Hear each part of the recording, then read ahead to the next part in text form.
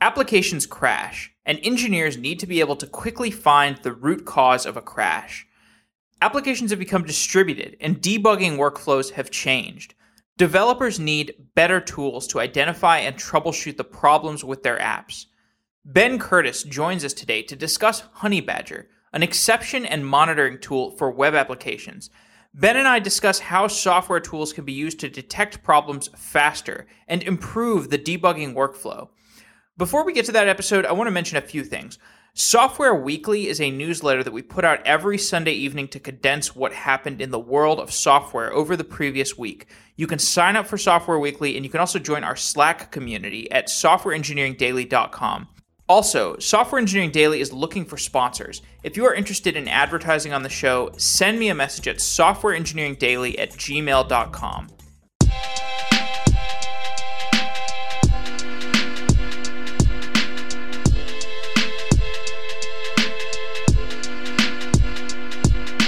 Ben Curtis is the co-founder of Honeybadger, an exception and monitoring tool for web applications. Ben, welcome to Software Engineering Daily. Thanks for having me. Developers need to know when their applications are crashing. And if a user has a bad experience with a web app because the app crashes, that user probably won't send an email to the developer to describe the bad experience. So, how does a developer typically find out about an application crash? Oh, I think a developer, like you said, typically doesn't get an email when someone hits a problem. But when about 10 or 20 or 30 people hit that problem, then they might get an email. So maybe a few days later, they'll get a bunch of emails saying, "Hey, why is this still broken?" So I think that's usually how developers find out about problems, or when their boss calls up and says, "Hey, something on the site's not working." And then it's a mad dash trying to find out what's going on. What are the most typical types of web application crashes that occur today? I think a lot of times it's something that's gone on behind the scenes that's broken. So, a lot of applications these days depend on APIs. And of course, just about every application depends on a database. And so usually there's something going on and somewhere behind the scenes that the developer's database has gone away, or the API is not responding properly, and a lot of developers forget that they need to handle the API is going away in a graceful way, and so all of a sudden the entire app blows up because they can't talk to Twilio, for example. You work on honeybadger.io. What is Honeybadger? So Honeybadger is a service that application developers can use to monitor their applications, to know when an exception happens in their application, and then get notified either via email or via Slack channel so that they can keep on top of errors that are happening in their applications. We aggregate those errors, so you might have an error happening on your site, and then you have 500 people hitting that same error, and it happens, a number of times. And all of a sudden, your inbox is full of all these messages if you happen to be emailing yourself when you get these errors.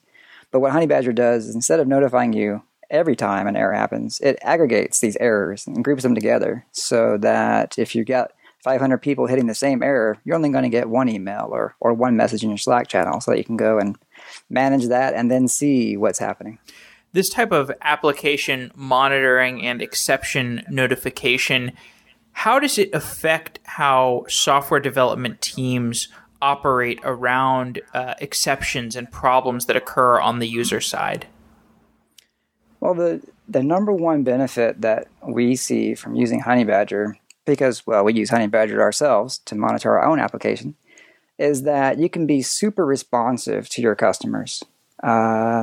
If a customer hits a problem in our app, like let's say that the search engine dies and all of a sudden there are search errors happening, I can know within seconds that a user has encountered that error. I can go and see what has happened. I can go and fix that error and deploy the fix, and then I can contact that user and say, "Hey, I saw that you encountered an error on our site about 5 minutes ago. Sorry about that. This was the problem, and now it's been fixed." I do that on a regular basis, and customers love that. People love being able to get a response from the developers directly without having to have sent that email. And service is so poor in some areas of, like if dealing with an airline, right? If you have poor service, you're never going to hear back from them about anything, right? But with something like Honey Badger, a developer can really respond quickly and personally every time something bad happens and let people know that you really care about them and that the problem's been fixed. And that just increases the confidence they have in you and your product. So talking about how Honey Badger detects problems and how developers can triage those problems, let's start with how Honey Badger works. So if a problem occurs, an exception occurs, an application crashes, how does Honey Badger detect that crash? So if you have, let's say, a Ruby on Rails application that's running in production, we have a gem that you plug into your application that when an exception happens and it bubbles up the exception handling stack, we're there as a middleware to catch that error and report it via asynchronous process to our API. And it doesn't require any intervention, just a little API key that gets set up in your environment, and add this gem to your app, and you're done. Same thing is true for Elixir applications, Go, Java, you name it. Same kind of deal where you just plug in some code into your application, and then it's watching in the background for an exception to happen, and then it sends that to us when it does. Modern applications are distributed, and there's a web or a mobile front end, but there are lots of servers that get contacted for a typical request. So whether that server is a database or a piece of service-oriented middleware. So if Honey Badger is detecting a crash on one piece of software and it propagates up the stack, how does that error get communicated between different services that might be communicating over HTTP? So we have a fun feature in our code, in our gem and the other plugins for that languages that allows you to add context to an error. So let's say you have an e-commerce site. Let's say it's running on Spree. It's a common open source e-commerce platform for Rails developers. And you know that you're going to have a user who's logged in. You can add the user's ID or the user's email address or whatever information you think is relevant to the context that's always available in the background should an exception happen. And that context gets sent to us, and then we can add that to our search index. And so you can say, oh, I had this error. It happened to this user. Let me see how many times this particular user has encountered an error. And you can search on that user's email address when you send it along with the context. And we find that some developers have also used the context to connect to different parts of their application. So they may have a universal ID for a customer, whether that customer is using a mobile app or they're at their website or they're using an API that they provide. And they will include that user ID inside that context that they send to us so that they can then search throughout all the errors in the system and say, oh, this error happened on this mobile app, but this user also encountered the error while using our web app. And so they can connect the different pieces that way, or they can connect like an order ID or a request ID that's tracked all the way through their system and store that with us and then search on it later. Okay, so I understand the product offering. What I find interesting about this type of product is that in order to be effective, you have to integrate with all of these different languages. So you mentioned Elixir and Ruby on Rails. I know you also have Java, JavaScript, Node.js integration. Give me some idea of how the integrations with these different languages work, because all of these different languages handle exceptions and threads in different ways. Mm-hmm. Yeah, that's been kind of a fun experience for us. We started just with Ruby and Ruby on Rails because that's the environment that we're most familiar with, and so it was easy for us to get started there. But then as we had customers working in various environments, we had more and more demand for the additional languages, and so we put a JavaScript client out there for client-side JavaScript, and then we went from there to Node and so on and so forth. And what we've done, in some cases, we've written it ourselves, the Ruby on Rails, the JavaScript, and Node. And in some cases, we've brought in additional resources, like, for example, for Elixir and for Go.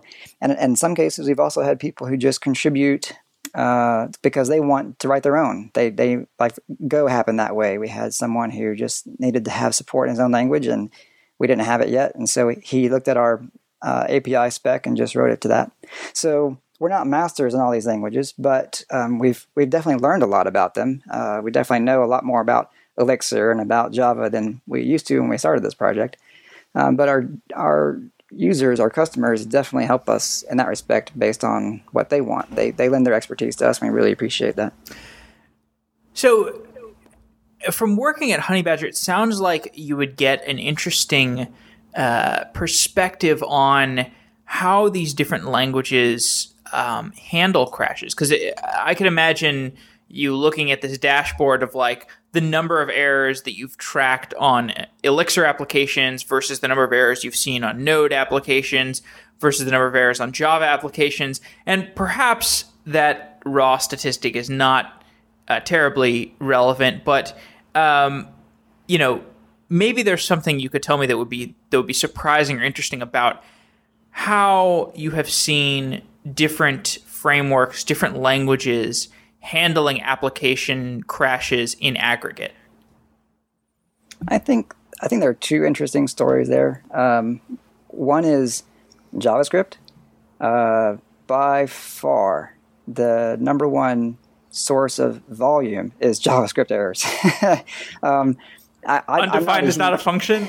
Exactly.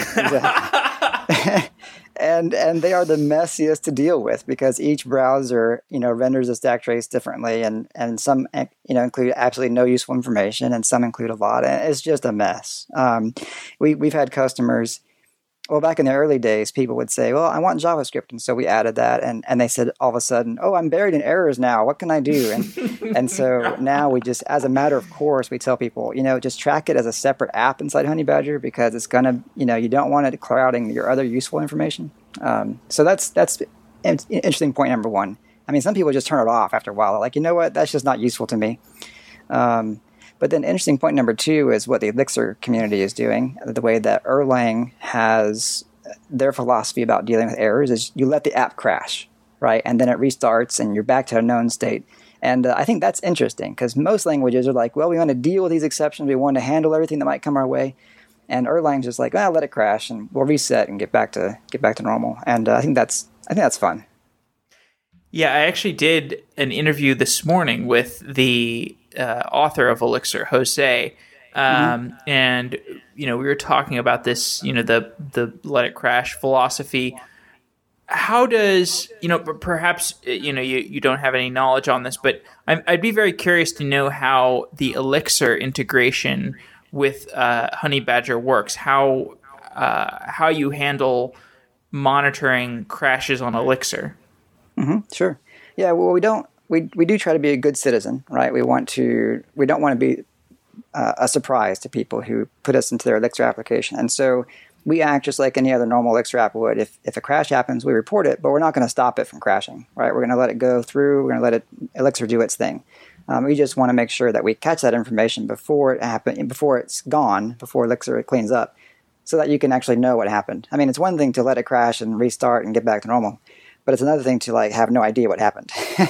And so we think it's a good idea to report that info and then let it crash and let Elixir and Erlang clean up. So imagine it's important to catch those crashes and send that information asynchronously from the process that needs to be cleaned up. Are there any languages in which it was difficult to write that functionality, that non-blocking functionality? No, I wouldn't say. I mean, JavaScript is a little different because of the way it gets loaded and browsers and that sort of thing. And so that we had to iterate on a few times to really get that down. But otherwise, I think it's been fairly straightforward. It's just, and every language is a little different. Go versus Ruby versus Elixir. But it's been kind of fun just learning what those differences are. And as you've seen different customers, I mean, building a product that you're selling to developers is interesting because you see the profiles of different people who use different applications, who use different frameworks and languages. Have you noticed any interesting ethnographic attributes of people who use particular languages? Well, I love having a product that I sell to developers. Developers are the best customers ever. They're very demanding, but at the same time, they're very helpful. I can't tell you how many times we've had a problem with Honey Badger, and someone emails in to let us know what they did to cause that problem, and then they also give us a suggestion on how to fix it. Like, here's some code that you can use to fix that, and which is awesome. Well, I don't know that I've seen specific demographics for particular languages. I mean, there's the usual, cliches of, well, the Java guys are over in enterprise land, and the Ruby guys are over in startup land, and all the cool kids are using Elixir these days, So we definitely see some differences in teams based on the technology they're using, but overall, developers are developers, right? We're all in there building cool stuff and having fun and getting frustrated that our apps aren't perfect, And so I think we're all more alike than we are dissimilar. Tell me how the idea for Honey Badger got started. Well, Honey Badger got started when Star and I were working at a startup. We were building a Rails application, and we experienced an error in our application. And we were using, at the time, the only monitoring service that was available, the granddaddy of the space, I guess you could say. And an error happened. It got sent to the service. The service did not return us the data for that error, so we didn't really know what was going on. Like, the context, the detail was missing. And so we said, hey, we reported this error to you, but the context is missing. We don't know what the details are. Can you help us out here? And they wrote back and they said, yeah, the details are missing. And we looked at each other and we're like, well, great. Well, that's what we just told you. Now, can you tell us what the problem is? And the solution that they had was, well, we'll put a message on there saying the details are not available. So we're like, well, great. That just sucks. And so we felt, you know what? Developers deserve better than this. Like, this product had kind of been idled for a while and just wasn't getting a lot of love. And so we thought, you know what? We deserve better. Developers deserve better. And so it was kind of this frustration moment that said, we got to build something better. We can do better than that. And so that's how we got started. And that's how we decided that our focus would be providing an awesome experience to developers, both in a great product, which we've tried very hard to do, but also in fantastic customer service. Like, we are always responding as soon as we can to problems coming in or requests coming in. Like, if you call us or if you email us, you get one of the co-founders, right? You don't get the support guy or the person that has no idea what the real problem is and tells you to reboot your computer. You get us, and we might get a request for, hey, do you have an API endpoint so I can get this data out? And it's like, oh, no, but we'll take a look at that. And 6 hours later, look, that API is there. Here you go. Enjoy. And that's what we love about Honey Badger, is being able to make developers' lives better every day. The high-touch customer service improvement model of competitive differentiation, this seems like something that has risen in prominence throughout Web 2.0 and beyond. And the interesting aspect of this type of startup is it works really well in the early days because you do get to be on the phone with a founder, but the interesting challenge is the scalability. So how do you plan to scale that customer service offering? So we started this in 2012, and in 2016, there's still 3 of us. And we're still answering those emails and still answering those phone calls. So we've got many, many customers in the past few years that have come on since then. So we scaled it so far. I don't know what the answer is for the next 10 years, but what we've done so far is automate everything we can so that we don't have to worry about just trying to keep things up, right? So that we have plenty of time to be able to take a customer request and say, oh, you want a new endpoint? Okay, we have time, we can go build that. And I can take a half a day and I can go build something. Because I'm not distracted by all the things that I have to do, just keep the business running. So that's what we've done so far. Automate everything we can. Whenever we deal with a new problem, like we've had multiple revisions of our search engine, for example. Like, I think we've done it 5 times because we get to a point where it doesn't work anymore and we have to rebuild it. And so I think also dealing with problems as they arise with the solution that will scale for at least for the next few months so that we can not have to worry about it again. It gives us the headspace and the free time that we need to be able to answer those emails as they come in ourselves. So you mentioned rebuilding a search engine 5 times. Can you describe what search engine you're referring to? Are you like the search over applications bugs, or tell me about that? That sounds very interesting. Something you rebuilt 5 times. Sure. So we get a lot of data. We deal with a lot of crash reports that come in, and we handle, people's spikes whenever they have huge problems coming in. And so when someone records an error, they want to know, when it happened and to whom it happened and where it happened and the app and that sort of thing. And so we index, a user's email address, the browser's user agent, where in the code it happened and all that kind of stuff. And so we have to stuff that in a search index somewhere. When we started out, we just put it in Postgres because that's our favorite technology. And so we used a full text search index, and that worked great for a while until it didn't. It hit a point where queries would come back and it would take a minute to run a search query. And so we realized, okay, we got to do something different. And so we used Elasticsearch, and that worked great. This was like in the 1.0 days.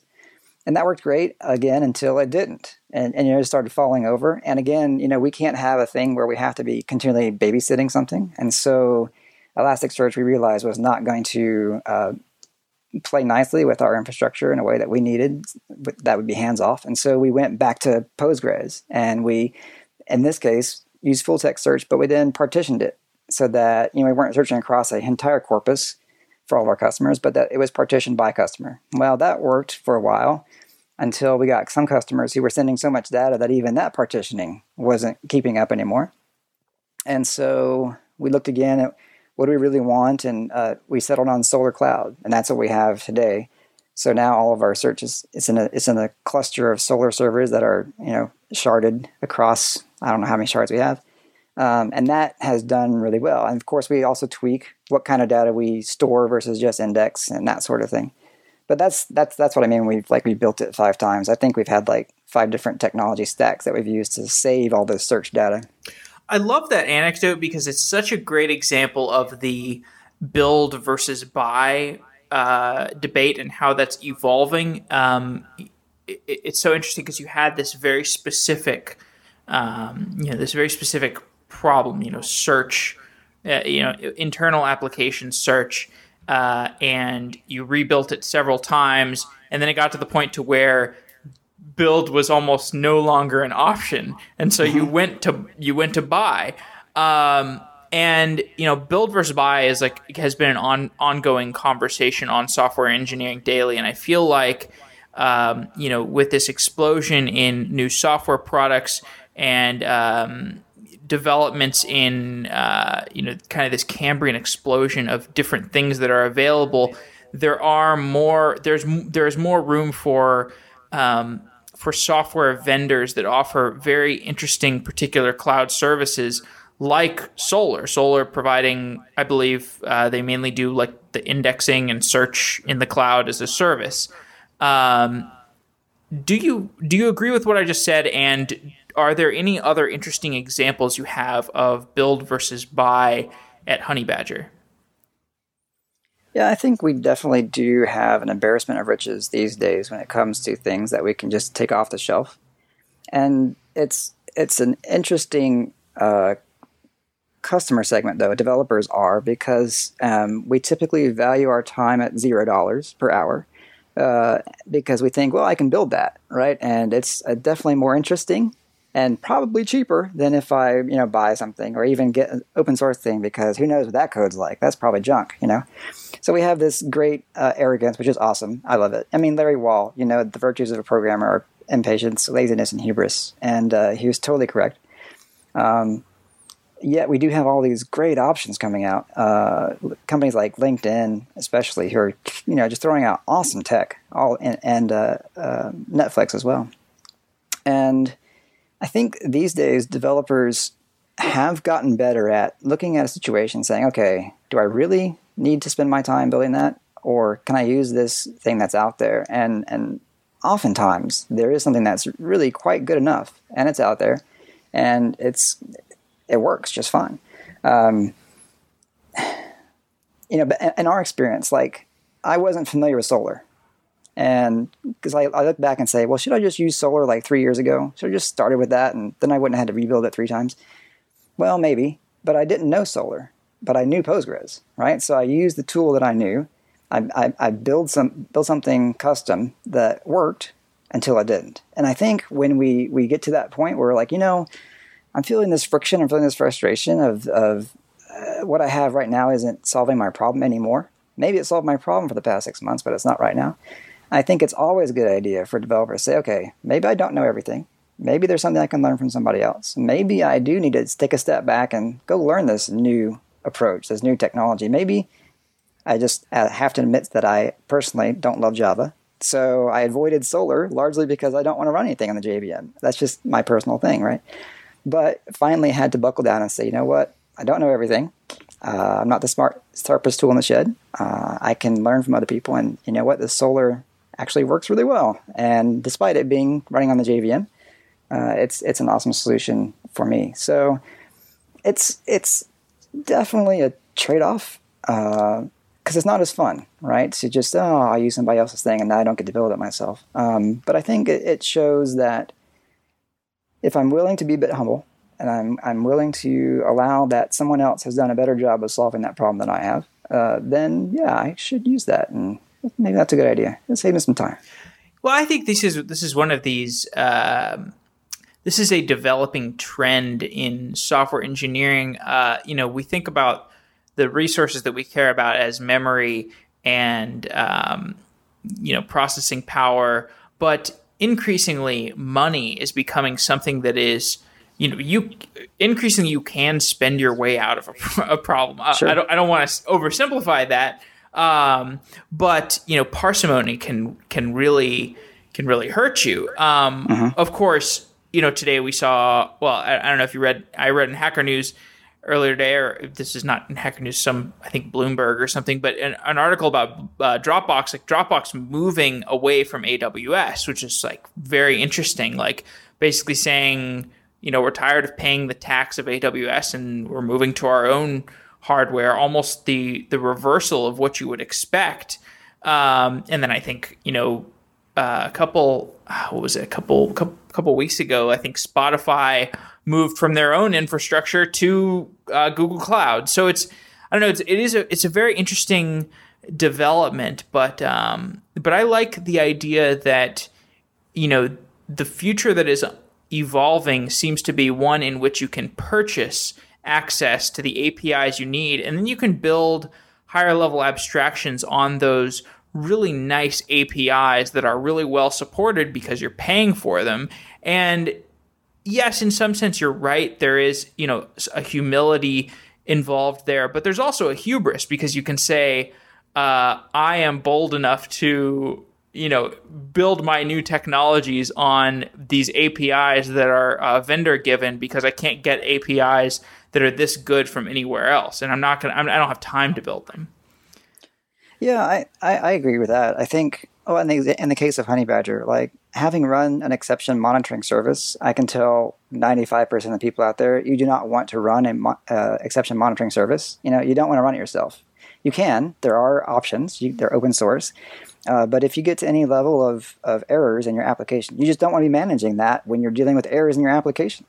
Now, in some cases, that's not going to apply, right? You might be super huge, or you might have particular like HIPAA requirements where you're feeling very paranoid about your data getting out, and I understand that, and that's cool. But there are so many good options where you can pay that tax. Maybe it's to AWS, maybe it's to another provider that charges through the nose, but it's actually a great product, and it's worth it because you don't have to take your time to be dealing with it. We're actually at Honeybadger doing that ourselves. We've built from the start with leased servers. So we have a facility in Tampa where they have actual bare metal servers that we're leasing from them, and that's worked out great for us.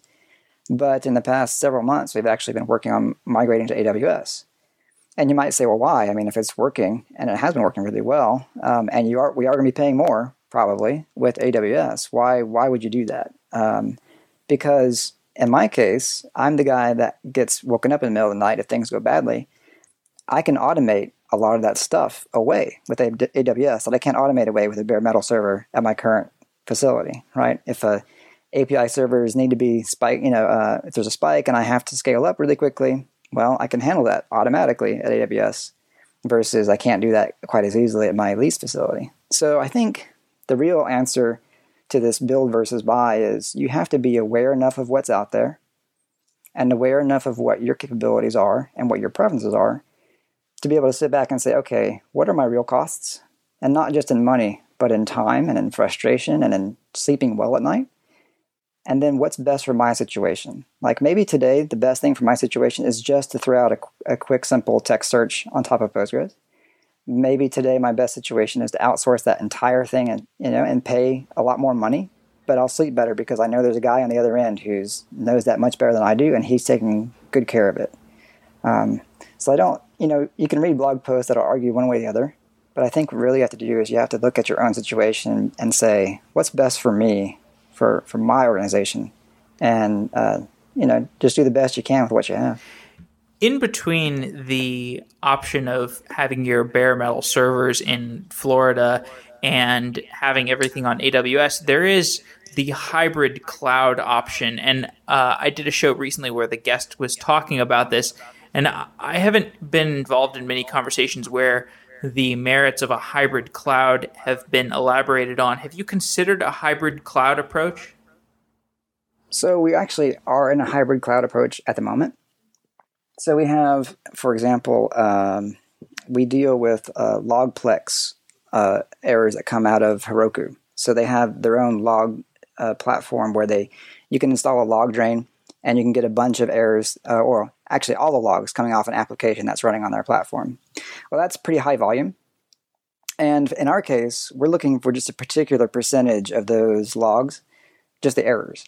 And so what we do is we actually have a scaling group at AWS that handles just that log drain traffic, filters through it, and then forwards on the errors to our main error collecting service that's running at the facility. So we have both an auto-scaling thing that can handle the spikes of traffic that happen from logplex, but also the main collector endpoints are running in our lease facility where we know what that scaling looks like, and it's very much more predictable than dealing with who knows what logs coming from various Heroku applications at any given time. So we have that, and we're definitely going to continue, even as we move much of our stuff to AWS, we're never going to leave the lease facility behind. At the last resort, it's going to be a backup facility, right? It's always going to be there with a hot backup of everything that we have in case, US East goes away entirely and doesn't ever come back. We'll have servers still running in Tampa that we can do something with. We've been talking about the back-end infrastructure of Honeybadger, and I want to talk a little bit more about the usage that a customer is using. Give me an example of a bug that a customer found recently, or I don't know. You can make something up if you want, but there are people like DigitalOcean and eBay and some really big names that are using Honeybadger, and I would love to hear about like how they use it and how they have diagnosed things and found interesting problems and debugged them using Honeybadger.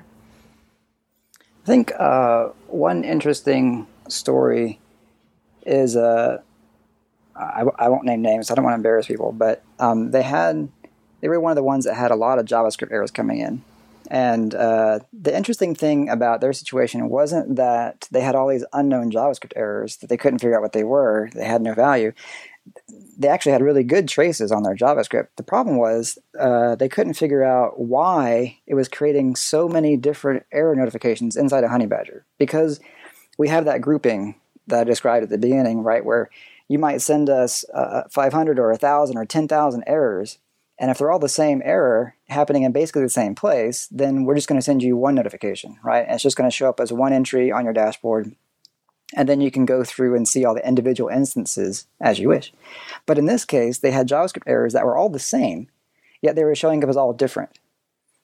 Each time a customer would hit this error, it would show up as a new error, even though it looked just like the other ones. And they thought this was odd until they realized what was happening was the way their pages were loading the JavaScript, it showed up as a different URL for the user.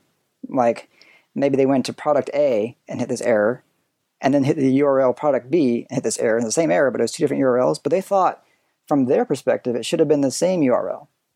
But the way their caching system was caching the pages, it loaded that particular JavaScript so that it came up with different URLs. And so that kind of surprised them that their JavaScript was JavaScript they had written themselves, was showing up as different locations, even though they thought from their perspective, because they had an engine that was caching it in such a way that it came out, this one error came out in multiple places. So that was something that helped them recognize, oh, okay, well, we can see how our asset caching system is not operating quite as we expected it. So that was kind of an interesting discovery that one of our customers had with some of their code.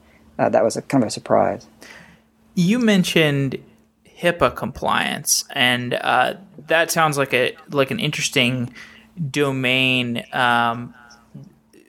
So have you had, are there any interesting clients you've had that have imposed certain limitations or have made interesting feature requests for Honeybadger? Like HIPAA compliance certainly sounds like something that might impose certain constraints on your application. Yes, and we've had some customers who have had some very specific requirements they wanted from us, to the extent that they wanted a separate operating agreement from us to service their needs. And we've strenuously avoided doing that. Because we're just three of us. And, we went around, we talked to other people in our situation and see what they did. And basically the word we got back was, you know what, that's a lot of work. And unless you want to dedicate, your entire life to that, maybe you want to do something else. And so we went back to those customers and we explained, hey, it's three of us, and we explain our security procedures. Like we're doing some common sense stuff, right? You only allow SSH, and it's on an unknown port, and it's only with keys that are, granted. We don't do password authentication, et cetera, et cetera. SSL everywhere, the standard list of stuff that you would do if you're kind of smart, right? And then they would say, okay, that's great and all, but if you don't sign this business associate agreement, well, then we can't do business with you. And we would say, okay, understand that, but how about you just not send us that data? And they're like, what? And we said, so well, you can determine what data you send us, right? If you don't put someone's user email address in there, if you don't include their PII or their PHI, then no problem, no harm, no foul, right? And for some customers, that's like, oh, that works. Yes, we can do that. We will implement policies on our end to make sure that we don't send that data to you. For other customers, are like, no, that's not good enough, and they went off and found a better solution for their needs. Yeah, because I imagine like some of them would even be afraid, like, well, what if we accidentally send it? Yes, well, yeah, totally. And some have sufficient controls in place where they know they're not going to accidentally send it, and some do not. And so, yeah, so for some, our procedures that are generally accepted and are good security practices are good enough. And for some, if there's no BA in place, sorry, you can't be a vendor. So we understand that. We're not right for every person on the planet, but we do our best. So this area of applications where Honeybadger plays in, there are many other players. There's things like Sentry and Bugsnag and some other types of applications. You mentioned you were using one when you actually had the idea for Honeybadger, and you kind of had this idea like, we'll do something similar, but we're going to have better customer service. We're going to have some other better features. Tell me about what it's like to be in a highly competitive space like this, and how you effectively differentiate yourself. Well, it's fun to be in such a competitive environment. We've interacted with most, if not all, of our competitors on a personal basis. We know them, and they're great people. I mean, they're as cool as we are. Maybe not as handsome as we are, but they're at least as cool as we are. We started Honeybadger basically copying someone else's product, right? We said, hey, we like that, we want that, but we want to do it a little differently, and so we did. And the fun thing has been that particular product, they've since copied some of the things that we have done, and that's cool. It's all fun, right? And it's kind of neat. It's like, oh, thanks for the compliment. We appreciate that, And yes, Sentry and Rollbar and Bugsnag, we're all very similar. We do very similar things. But I think we're enough different that we, if not at least our personality, then maybe something in our pricing, or I don't know, or something in our features. Like for example, Honey Badger, we also do uptime monitoring and we do performance monitoring where we record statistics about your app. We have an iOS app and an Android app, which some of our competitors don't do that. So I think we all have enough differences that you can say, oh, based on my personal preference, I like grape Kool-Aid versus tropical punch Kool-Aid. I'm going to go with the grape instead of tropical punch. It's all good. Like, we're all having fun.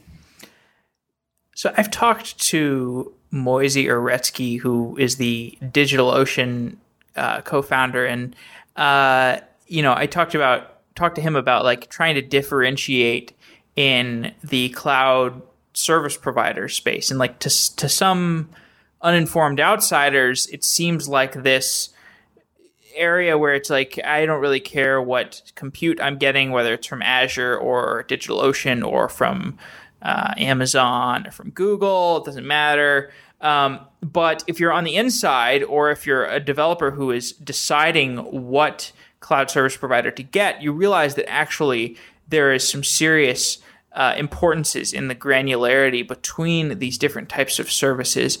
I imagine it is the same for the application uptime and monitoring space. Can you give me an idea of the types of features that users are really making their decisions on? Like, what are the inflection points between the different services like Honey Badger and Sentry and Bugsnag, and how are your customers, like, what are they, like, when somebody switches from something else to Honey Badger or from Honey Badger to something else, what are the things that they say, like, yeah, I just need X? Like, what are these inflection points?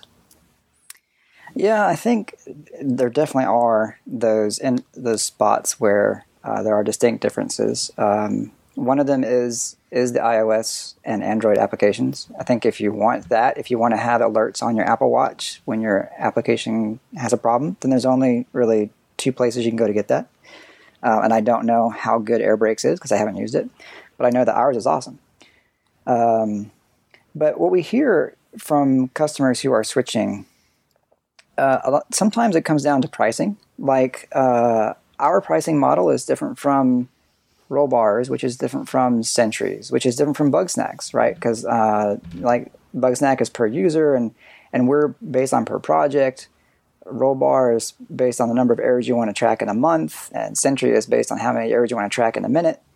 So for some people who have, let's say, lots of apps, one might be a better fit for the pricing than someone who has one or two apps, but they're high volume apps. So you definitely have to look at what is your app profile like to determine, on a pricing level anyway, which makes the most sense. But others are like, you know what, the UI that you have in Honey Badger is just exactly what I need. And I kind of relate this to when I used to be I used to work in PHP a lot, like back in 2004.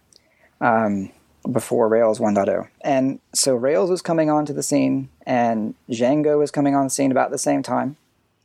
And I was looking at these new developments and thinking, what do I want to do? Like, because PHP is cool and all, but I'm always down for something new. And I looked at Rails, and I looked at Django, and I looked at Python, and I looked at Ruby, because I'm looking at Django and Rails. And I read Kent Beck's book on test-driven development, and all of his examples are in Python. So I'm like, okay, Python's pretty cool. I'm liking it. And I was really getting on the TDD bandwagon. I'm liking that. But then I started playing in Ruby. And for some reason, Ruby just really clicked with my brain a lot better than Python did. And it wasn't the white space. That wasn't the issue. But there was just something about the way I could express myself in Ruby that was better for me than Python was. And so I stuck with Ruby, and I got on Rails, and I've been doing the same thing ever since then. And it just stuck with my brain. And I think there's that same experience in our different apps as well. If you look at the UIs, just on a surface level, it's the same kind of stuff. Like, there's back traces and there's, things like that. But if you look at the development and the debugging experience like we do at Honey Badger, then you're going to find that the Honey Badger UI fits very well into your workflow. Because we spent a lot of time thinking, as a Rails developer, what do I want to see? and how do I want to see it? And what's the best thing that gets me to find the error as fast as possible and get back to my real life of not dealing with this error anymore? And so some people look at the different tracking systems and say, oh, well, this just feels right for me because the developers behind it have built it in a way that makes sense in my brain. So that might be kind of a touchy-feely, I don't know, kind of amorphic kind of answer to that, but there are definitely those factors, and definitely the feel of it, the experience of it is definitely one of those factors. And how does that fit into the marketing story? Because if you have I can totally understand that from a product development standpoint where you're just like, yeah, I mean, the users that love us, they love us for reasons that are kind of hard to articulate. It's a touchy-feely thing. But from a marketing standpoint or customer acquisition standpoint, how does that play in? Like, how do you find the commonalities between the types of customers that you want to market to? I don't know. but if you find the answer to that, please let me know, because that would make my job a lot easier. We talk to our customers, and we ask them how they like the product and stuff. And I don't know if you saw this, but DHH had a great talk at Business of Software I think it was last year, and he talked about the great rewrite, and he was talking about how he's talking about version 3. I think he was talking about and version 3 of Basecamp. A Basecamp, right? And how there were, what they didn't know was how many customers they were losing because they didn't like what they were seeing when they first came to the site, right? He said, of course they know how many people sign up and they can track that, but they don't know, based on what they're seeing in their analytics, who's going away because we're not providing the most awesome thing now, right? Our old Basecamp wasn't cutting it anymore, and so we did this V3. And I think every app developer has the same problem. It's like if you have people showing up at your door and they just go away, you don't know exactly why. And it's really hard to find out why. And so we talk to our customers as best we can, but I think like most businesses, we're kind of guessing, and we do try to make our best guess. And if we find that something doesn't work and the needle doesn't go in the right direction, well, then we try and tweak that and try to backtrack. But we're always trying to get in the minds and hearts of our customers by talking to them and seeing what we can do better for them. And hopefully what we have out there resonates. And if not, hopefully someone will tell us why. You mentioned that iOS and perhaps Android were differentiating characteristics. Is there something difficult about implementing the crash monitoring layer in iOS and Android? So actually, I was meaning from a user standpoint. Like we have an app, a Honey Badger app. Oh, okay. Yeah, that can actually receive notifications, so you can get a push alert whenever. Oh, okay. So I'm a DevOps guy, and I or girl, and I need to know what kind of application errors are aggregating, and I want to look at it on my phone. Exactly. Exactly. And actually, that's an interesting thing to bring up, like talking about the user experience and how an app feels to someone. So when we were designing this application, it's been out for about a year now, when we were building it, so we had to make some decisions about the color scheme and things like that. And if you look at our site, it's bright orange and bright white, right? Well, I'm the ops guy, and so I'm the guy that gets woken up at 3 a.m. with PagerDuty, right? And so I'm very well acquainted with the PagerDuty application because it wakes me up on a regular basis. Well, not anymore, but it used to. And I noticed that it was dark. Why is it dark? Well, because at 3 a.m., you don't want a bright white app showing up in your face to wake up your wife, right? You want it to be dark. And so as we were designing the application, I said, okay, it must be dark. Like, this is my only requirement. It has to be dark, and that's why. So that's the kind of thought we put into the kind of things we deliver. And hopefully that kind of thing resonates with developers who use our product. So speaking of PagerDuty, and we could talk about Slack or HipChat or these other services that are crucial to the developer lifestyle workflow.